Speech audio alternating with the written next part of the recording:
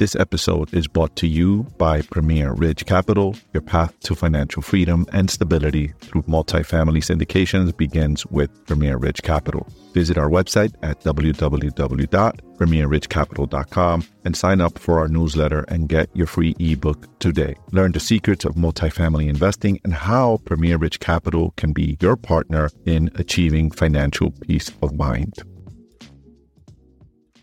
And in this episode here, I have Chris Bounds.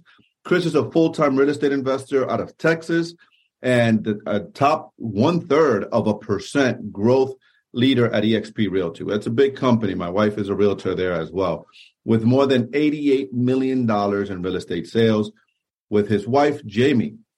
Chris has used an excess of $19 million of private money lenders and equity partners to buy and flip 200 real estate properties.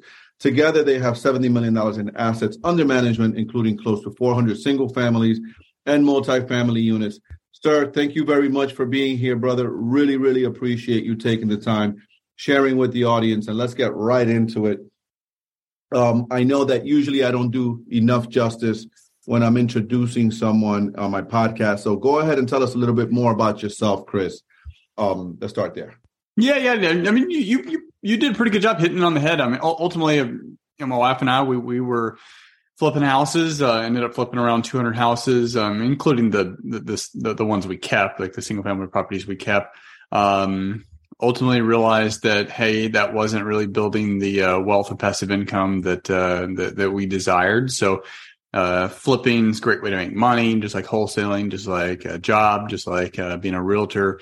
But once you sell the house, you got to do it again and again and again, and just a lot of work. So we started transitioning to more of a hold model in 2018. It took some time to break that machine down, that flipping machine down into a hold model.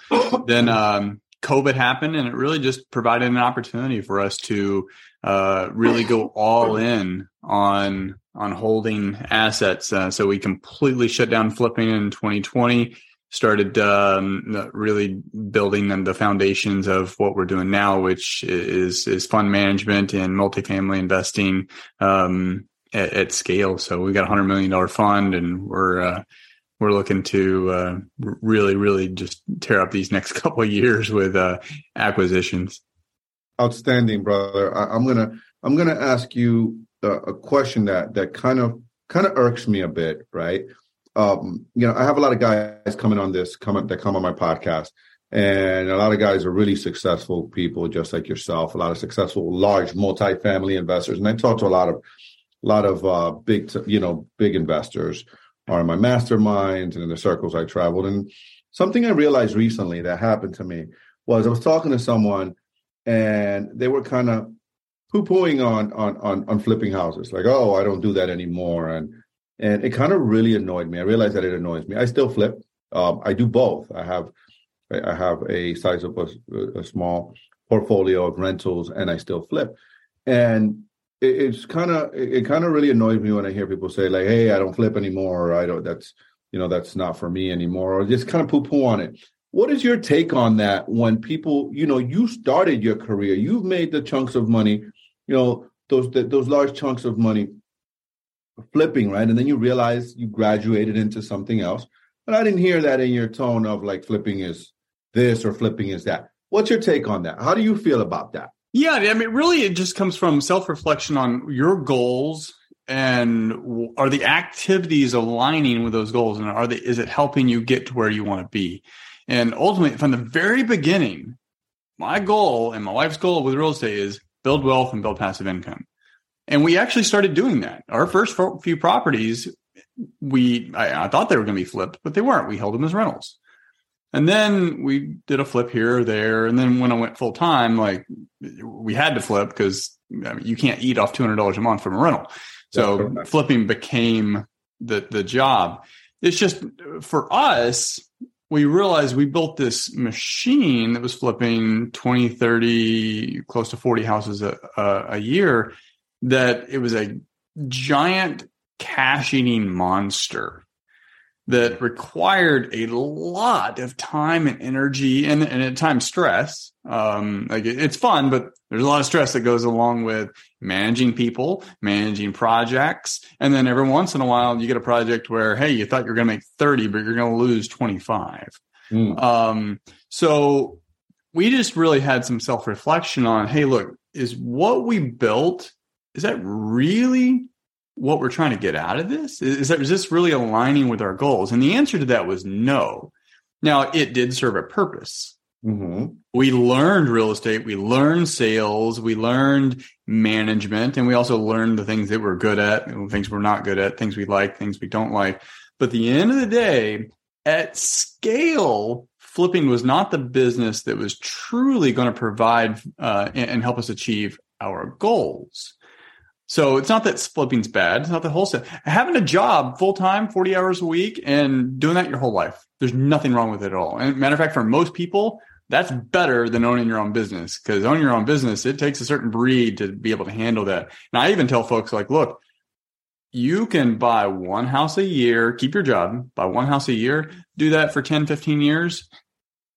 You're a multimillionaire. Plus your 401k and all that stuff you're a multimillionaire. And you're probably going to end up having a much stress-free life than those who try to do this full time, because you've got dedicated and you've got dependable W-2 income. So it's just, for us, we really realized that, hey, we're not building wealth and passive income because we had to keep going on this hamster wheel, finding new properties and selling them, finding new properties and selling them. And we just really wanted to figure out, hey, what's a way, can we change this machine to hold more of them? And then if we can, let's start going to where maybe we can hold them long term. And then I'll end with this. Ultimately, what I thought of, and no, we transitioned to more multifamily, but it's the same concept. With single family, I was like, hey, look, what if instead of flipping over 3 to 6 months, what if I flipped over 3 to 5 years? Because we were looking at our biggest deals. Our biggest deals were always rentals. Why is that? Because when you're buying for short term, everything must go right. You got to get your ARV right. You have to get your construction budget right. You get your timing right. Like, how long is this thing going to take you to sell it? All that. And then, of course, you actually have to sell it at the price you want. If you get any of those wrong, your margins get hit. If you get 2 of those things wrong, or maybe 3, you lose money. And it's just, you're threading a needle. And that's why you have to buy huge discounts. But we realized, like, hey, look, if we just buy the property and rent it out and then maybe sell it 3 to 5 years down the road, I call it the slow flip the slow flip process. So if you flip it over years, then you allow all these other economics to factor in. You allow appreciation. You get depreciation on your taxes. It's a long-term capital gain. So at that point, it's a lower tax basis. You get a little bit of equity pay down, or debt pay down. That's fairly insignificant. And then, of course, you get the cash flow over those years. So initially, that was our idea. Hey, look, let's just flip these things over 3 to 5 years. And then we just shut it off in 2020. And we're like, hey, let's go all in on holding assets. Got it. So I got a couple. There's this loaded question for you here. There's a lot of information you gave us there. So how does one transition from being a flipper, right, to having that, that, hey, you need this income to pay for your expenses, right, or to eat, to live, to transition to a full-time owning multifamily, or as you said, you own some single families as well. How does one transition from that? Yeah, I mean, depending on how you're set up, and it can be easy or complicated. For us, initially, it was complicated because we had a team. But once we started, getting leaner on that, it became easier. But ultimately, when it comes down to it, it's like flip 3 houses, keep 1. Flip 5 houses, keep 1. So if you can make that work, then it becomes pretty easy. Because at the end of the day, when you look back 10 years from now, guarantee anyone you ask in real estate, you can look back 10 years from now, which number are you going to be happier with? Hey, I flipped 150 properties, or the 20 you kept, the 50 you kept. I guarantee it's going to be the ones you kept. So if you can find a way to, you got to flip, you got to keep the operations going, you got to pay for payroll and marketing and all that stuff, but just find a way to keep one. And it only takes one a year. If you keep one a year and you do that for 5-10 years, you're a multimillionaire. You just have to let your tenants pay them off. That's right. That's right. So, Chris, look, you're doing some big things, brother. I mean, you're an achiever. You and your wife are both high achievers. And that's amazing. I love that. I love having people like you on here.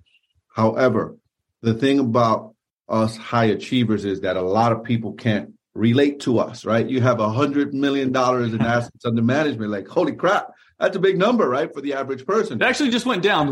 We sold our largest asset. So it went down pretty sharply.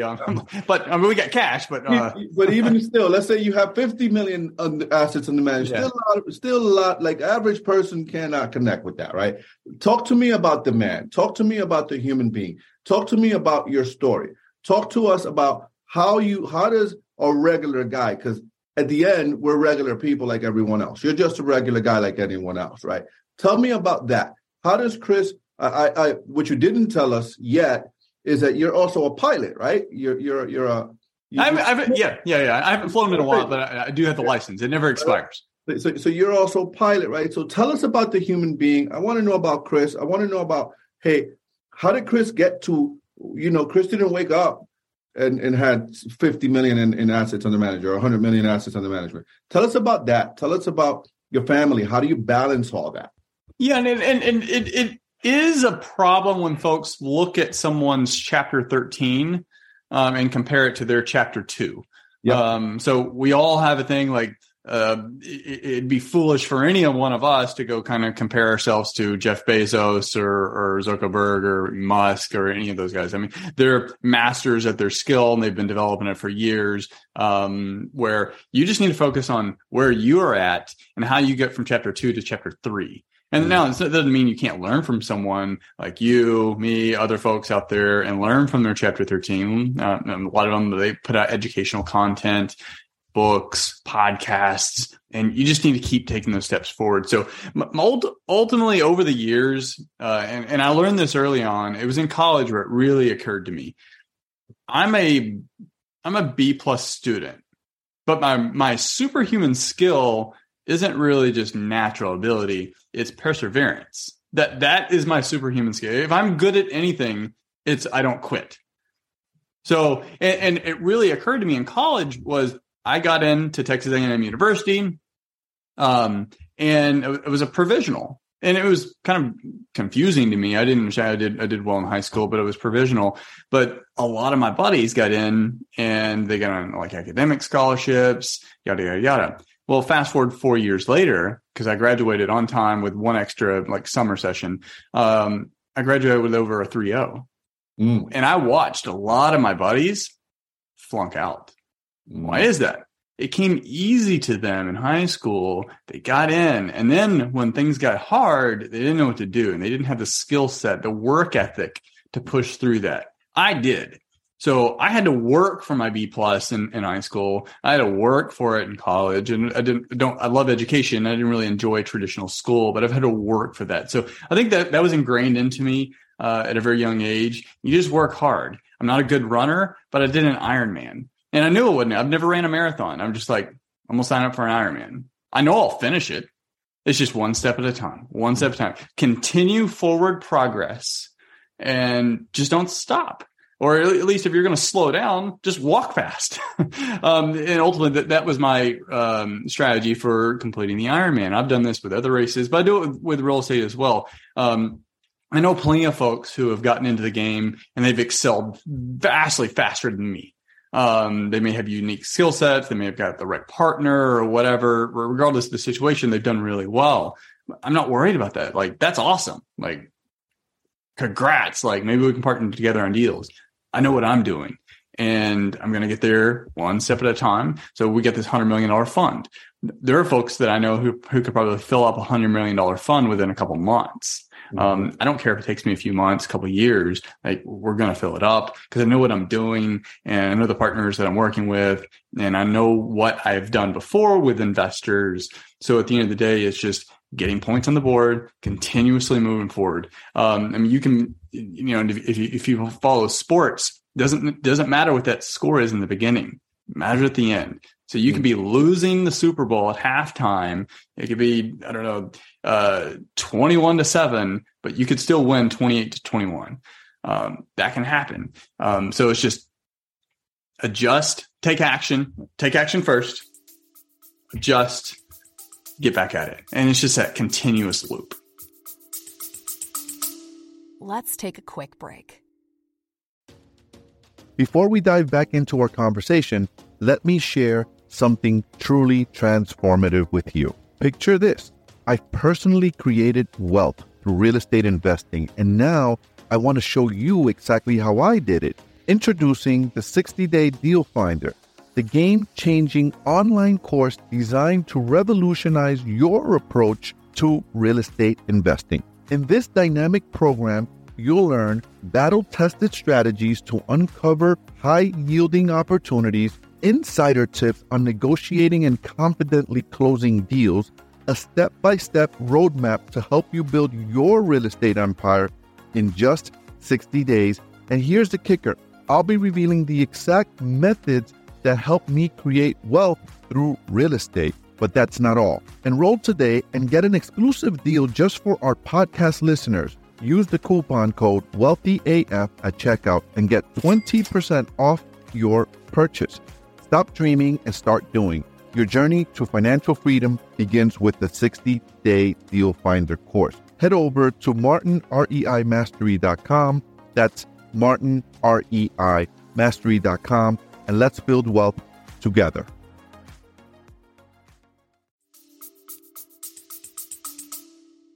Ready, fire, aim. There you go. No, the education's important. So you do want to, you just want to be haphazardly firing out there, but you get a general idea, fire, and then it's like the fog. So when you're driving in fog, you can't see 10 miles ahead of you, but you can see maybe a half a mile or a quarter mile. Well, it's okay. When you get to that quarter mile, you'll be able to see another quarter mile, and you just keep doing that. You don't just say, well, it's fog, I'm not going to drive. You just maybe slow it down a little bit, go as far as you can see, then go further.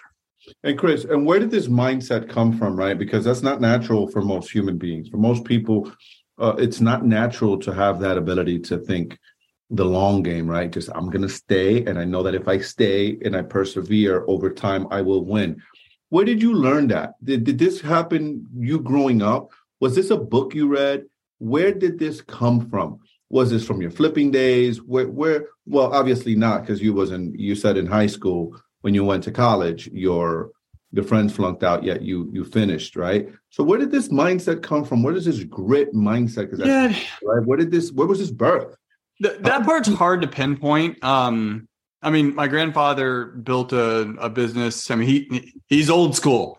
Like our grandparents, like a lot of them are old school, and we have it easy compared to them. So they walk to school uphill both ways, that kind of thing. But he took like 18 hours in college and then had a full-time job and studied at night and yada yada. But he built a company. It was like 300 plus employees across multiple cities in Texas. So I observed that basically he was doing the Rich Dad model, like way before Rich Dad was ever a thing. Built a business, and then funneled profits from the business into real estate. And he bought properties, commercial and residential and even rural, like farmland, all over Central Texas. So I observed that. I had conversations with him. He was a big stock guy. He was always in dollar cost averaging, just continuously put it out there, automatic dividend reinvestment, find good companies. So I observed that. And then even with my parents, they had a rental property. And I remember going to the rental property and cleaning up after tenants and kind of helping, do the make ready. So I remember that. I can't really pinpoint exactly where the mindset. So for everyone, it's different. Like a lot of people don't have that type of mindset. You don't necessarily have to have the entrepreneurial mindset to have a long-term vision mindset. So I don't think those have to be the same. I'm definitely very entrepreneurial, but it's just understanding and knowing that the short term, an unofficial mentor of mine put it this way, and this is probably the best way I can summarize how you should be thinking, especially when it comes to business and investing. Always have a long-term mindset, except in the situation of cash flow problems, because you got to solve that problem today. So that's a short-term decision. Outside of that, think long-term. As long as you're always doing that, you should be okay. So think long-term. When you do have cash flow problems, make the short-term decisions to get past that, and then continue to think long-term. Within real estate, that stuck with me. It's really good advice, brother. You have a quote here in your bio, and it says, "Unless you continuously build wealth and passive income, you will always be vulnerable to the market and economic shifts." Yep. I love that quote, man. Which is in essence what you were just talking about, right? We talked about the flips and having that cash flow. Chris, tell us about the worst deal you did. Tell us the story of the worst deal, the one you lost money, the one that you were like, holy crap, why did I do this, right? The one that took you to the brink, like, why do I do this stuff here? Why do I play this game? Tell us about and this really is the worst deal. It's the one where we were really going down the rabbit hole of, hey, are we building, is this really what we want to build? So we had this deal on the northeast side of Houston, and my initial projections going on, memories fuzzy a little bit, but we'd make around, I think, 40 grand or so for a flip, which is a decent flip. It's not like a home run, but it's a pretty good deal. We pitched the deal to Open Door because at that time we were pitching everything just to see what they would do. And we thought they gave us a lowball offer, and where we'd walk away with like 10. And at the time, it usually didn't make sense. Like, why would I do that? I mean, I've got the team in place. We'll go in. It's not going to be a big deal. We lost 70. Oh, yikes. So it was weird. We put it on the market, ghost town, like no calls, no leads, no offers. Or I mean, if we had calls, it was nothing. And that went on for a little while. And it was a hot market at the time. And this is, I think, 2018. And I couldn't really understand it. And I was looking at the comps, and then I zoomed out to other neighborhoods around me. And then I realized my neighborhood didn't flood, but other neighborhoods did. And while that can be a good thing in regards that, hey, my house didn't flood, but there's an excess amount of inventory all around me that I didn't really pay attention to originally, which is compressing prices because there's ample supply. So it took, I think, a year to get that property sold. We couldn't even rent it. Negative cash flow. It was, I was still getting very little traction, and it just got down to the point where I need to cut this anchor off my leg before it sinks me. So we walked away. That was very painful, but in hindsight, it led us to where we are now, where, hey, look, why do we want to deal with that anymore? I wish I had taken Open Door on their offer. Yeah, in hindsight, right? What was your biggest lesson from that? What was the biggest thing you learned from that, through that experience? What changed in your mindset and how you view deals, or how you did deals? I'm sure you did flips after that because you stopped in 2020, but how you underwrote your deals moving forward from that point. Yeah, I mean, we paid greater attention to what's going on outside of our community. So if we're in a community, we can zoom out a little bit just to see what's going on. That was a slightly larger property. And after that deal, I realized that, hey, look, the past few deals that didn't go well, they're all larger properties, like well over 3,000 square feet. So at that point, it was just a rule. Like, I'm not touching anything over 3,000 square feet unless it's just such an amazing deal that it would be stupid to say no to. Just not even touching them anymore. And we just really put the the grinders on marketing and leaning the company in a way that would make it where it could afford to hold more assets. Because the problem with a flipping company is if you're holding something, then your cost structure of marketing and staffing and all operations is still tied to the property. And there's no income coming in outside the $100, $200, $300 a month that you're making.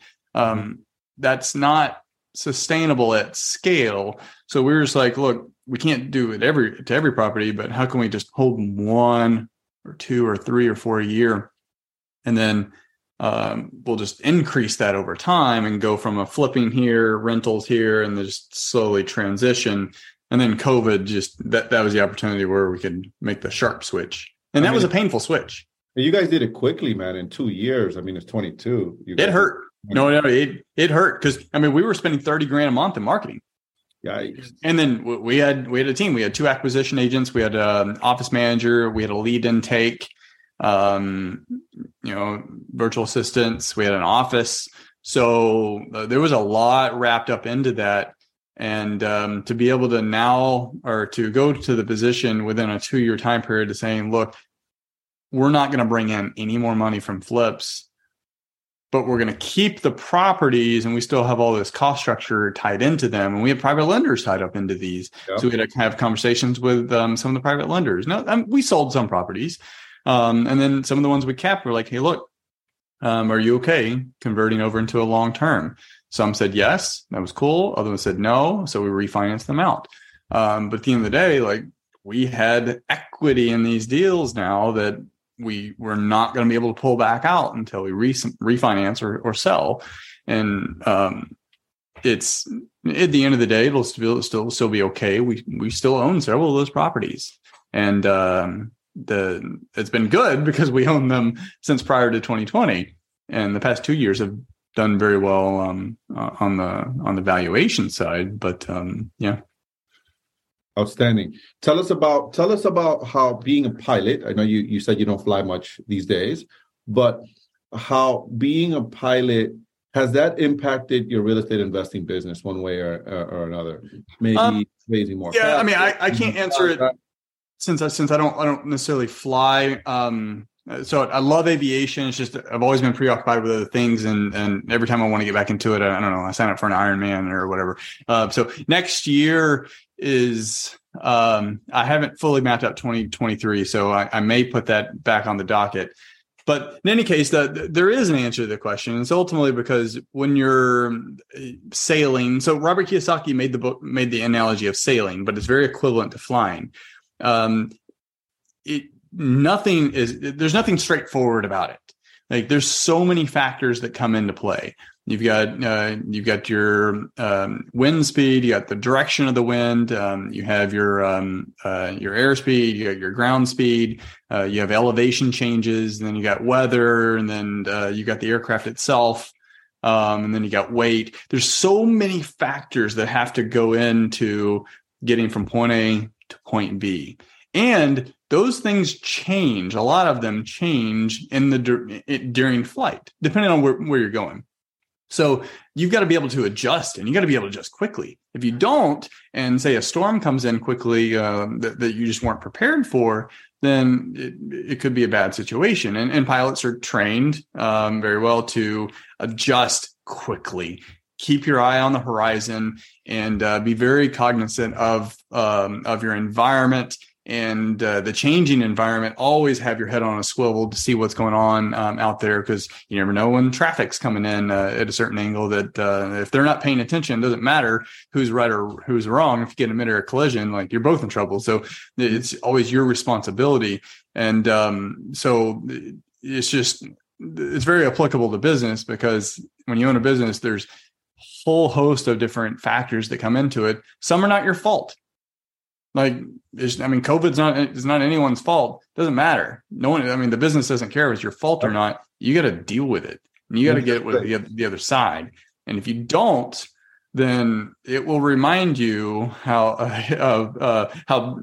badly you mismanage it. If you mismanage it, but if you treat it well, and you do what you're supposed to do, and you have your head, kind of looking around, and you're working on your business, and you're not necessarily always grinding in your business, then it's very lucrative, or it can be, but it's not for everyone. Yeah, absolutely. So has it helped in any way, being a pilot? I suppose it has, given to give you that perspective. Has it given you a different perspective in business and helped you be a better business person? Well, I mean, anytime you fly, there's planning involved. There's always planning involved, because you have to look at the weather. You got to look at the like the barometric pressure, so you can tune all your instruments. So your instruments are your KPIs. You would never jump in a plane and go fly it if someone turned off all of your instruments. Well, would you really ever run a business if you didn't know your KPIs, if you didn't know your profit per deal, if you didn't know how much your leads were costing, if you didn't know the balance in your bank account? The answer to that is no, but actually many people do that. And ultimately that's why businesses, so many businesses go out of business. The same thing with flying, you just have to track your KPIs. So that's a really good analogy. It's just when you're flying or sailing or whatever, you've got certain KPIs like your airspeed, your altitude, your gas, how much fuel you have. And then the same thing in business. It's your cost per lead, your runway, and how much profit per employee that you're bringing in. So those are good analogies that you can cross over. Outstanding. And my final question before we get into the untitled round is, how do you manage that partnership with your wife, right? How do you separate marriage from business and you guys working together? And I know for me, early in my marriage, it was we couldn't work together. We've kind of found that happy medium. But I want to know how you guys do it. You and Jamie, how do you separate the two? Because a lot of couples struggle with that. I know. Yeah, I mean it's not easy. So in the beginning, she's not entrepreneurial. She's traditional, and we're been married for 2 or 3 weeks, and I dropped the bomb on her a lot. Hey, babe, I'm gonna start flipping houses again. So that freaked her out, but she was supportive. And then we did door knocking, and which again, that's kind of scary to her, but I'm the hustler, so I'm out there door knocking, and we get a deal, and okay, she gets it now. And then she, so she's been in the business since the beginning and still is. It's just the capacity's always changed. So we both worked full time then, and in 2015, by 2015, we're both full time in the business. So she stepped away from teaching after her first child, and she's working in the business. And then I quit my job from that first deal. Actually, that first deal, it was a rental. And when we sold it, grossed over $100,000. At the same time, my employer cut my pay by 50%. So it was just a good time to step away. But our skill sets are completely different. So she loves working with people. She's more of an extrovert, likes people, likes creative design, loves making ugly things beautiful again. So the house flipping was a lot of fun. So she mainly managed the contractors and project management. Me, on the other hand, I was better with sales and marketing. And I'm better with spreadsheets, and I'm better with, handling the front end, actually getting the leads in the door and closing them. So we worked that for a long time. Now, once we shut off flipping, her main job got pretty much shut down. So she's gone back to teaching, and she still runs our Airbnb. We still talk about things. And then once I, get to a certain, we start building the team out again for the fund. I imagine she'll probably come back, and work full time in that capacity, but she still does our Airbnb. I don't even know what she does with Airbnb.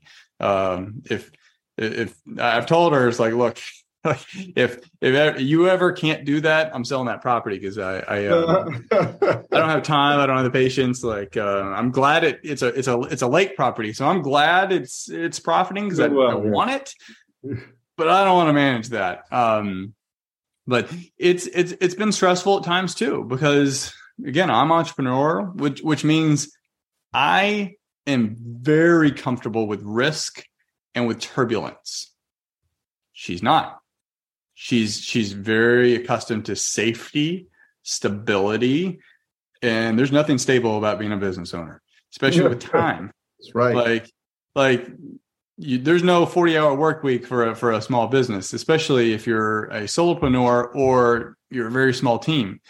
I don't care what kind of employees you have, you're the guy in charge. And it's always been me. And I'm okay with that. She's not always, but that's caused problems. And I've had to reflect and realize, like, okay, look, I understand where she's coming from now. And that's okay. She's got a greater understanding of where I come from now. And that's okay. So I've got to pull back my desire to be a workaholic. She gives me a little bit of tolerance when some evenings I got to grind it out, or Saturday morning I got to be on a Zoom call or whatever. And we find balance, but ultimately it revolves around communication and openness to see each other's gifts and even where some flaws that you may have or things that you're not skilled at, and figure out how you can complement each other. But I'll finish with this part. As of lately, it's I've had to have greater understanding that the fact that she's not entrepreneurial, certain things that I talk about, like, it triggers her. And I've had to have those mental notes that, well, I just need to deal with this on my own. Like, I don't have to, I don't have to share that. And she's okay with me not sharing that too. And I'm okay with it though. I'm okay with it. I'm not going to lose sleep over a deal that's just crushing me. I'll get up the next day and I'll deal with it. If I shared that with her, like, she doesn't sleep at night. And I don't want to do that to her. I'm okay shouldering that burden. It's called emotional maturity, brother. That's what it's called, EQ, man. And that's what I think marriage does to all of us. We've been married long enough. My wife and I have been married 20 years and been together 25. And it's that you learn to understand one another. Like you said, hey, oversharing here doesn't mean that you're not communicating, but you know what triggers. You know what triggers her. Yeah. I never withhold. And if she asks, I tell her. It's just, I just don't introduce. And especially at certain times, like when she's winding down, that's like the worst time to talk about money.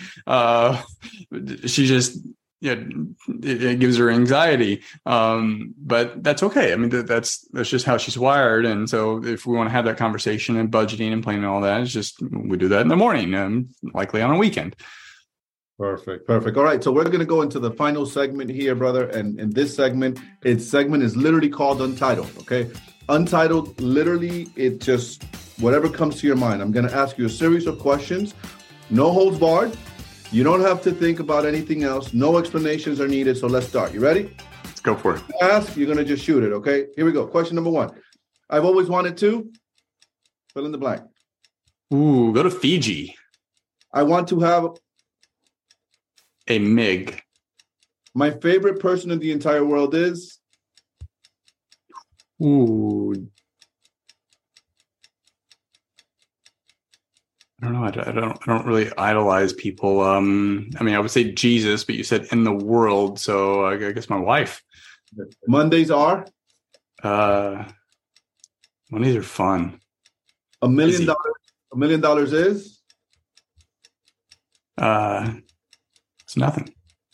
Capitalism or socialism? Capitalism. Capitalism is? Freedom. Family or money? Family. Business or friends? Oh, that was a hard one. No, I can't. I'll say business. Okay. Yeah. Self-care or self-love? Those are the same. Trump or Biden? Neither. Cats or dogs? Dogs. Awesome, brother. Thank you so much for playing and being a great sport. If people wanted to get a hold of you and they wanted to connect with you, how do they get a hold of you, Chris? My website, investedx.com. It has a link to all the socials. I do a weekly newsletter, talk about things that are going on, events we're doing, market observations, books I'm reading. But I'm all over social media, TikTok, LinkedIn, Facebook, Instagram. So you can find me anywhere. Outstanding. Thank you so much for being here, brother. Thank you guys for listening and watching Latinos in Real Estate Investing podcast. Make sure you go check out Chris at investedx.com. Chris, thank you, brother. And it was a pleasure and an honor having you here. It was great.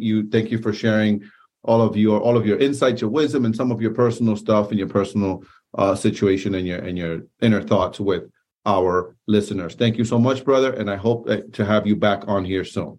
Absolutely. Thanks for having me. And that wraps up another episode of Wealthy AF, brought to you by Premier Ridge Capital, where multifamily real estate syndications meet premier success. Your future starts here. Visit us at premierridgecapital.com for more details.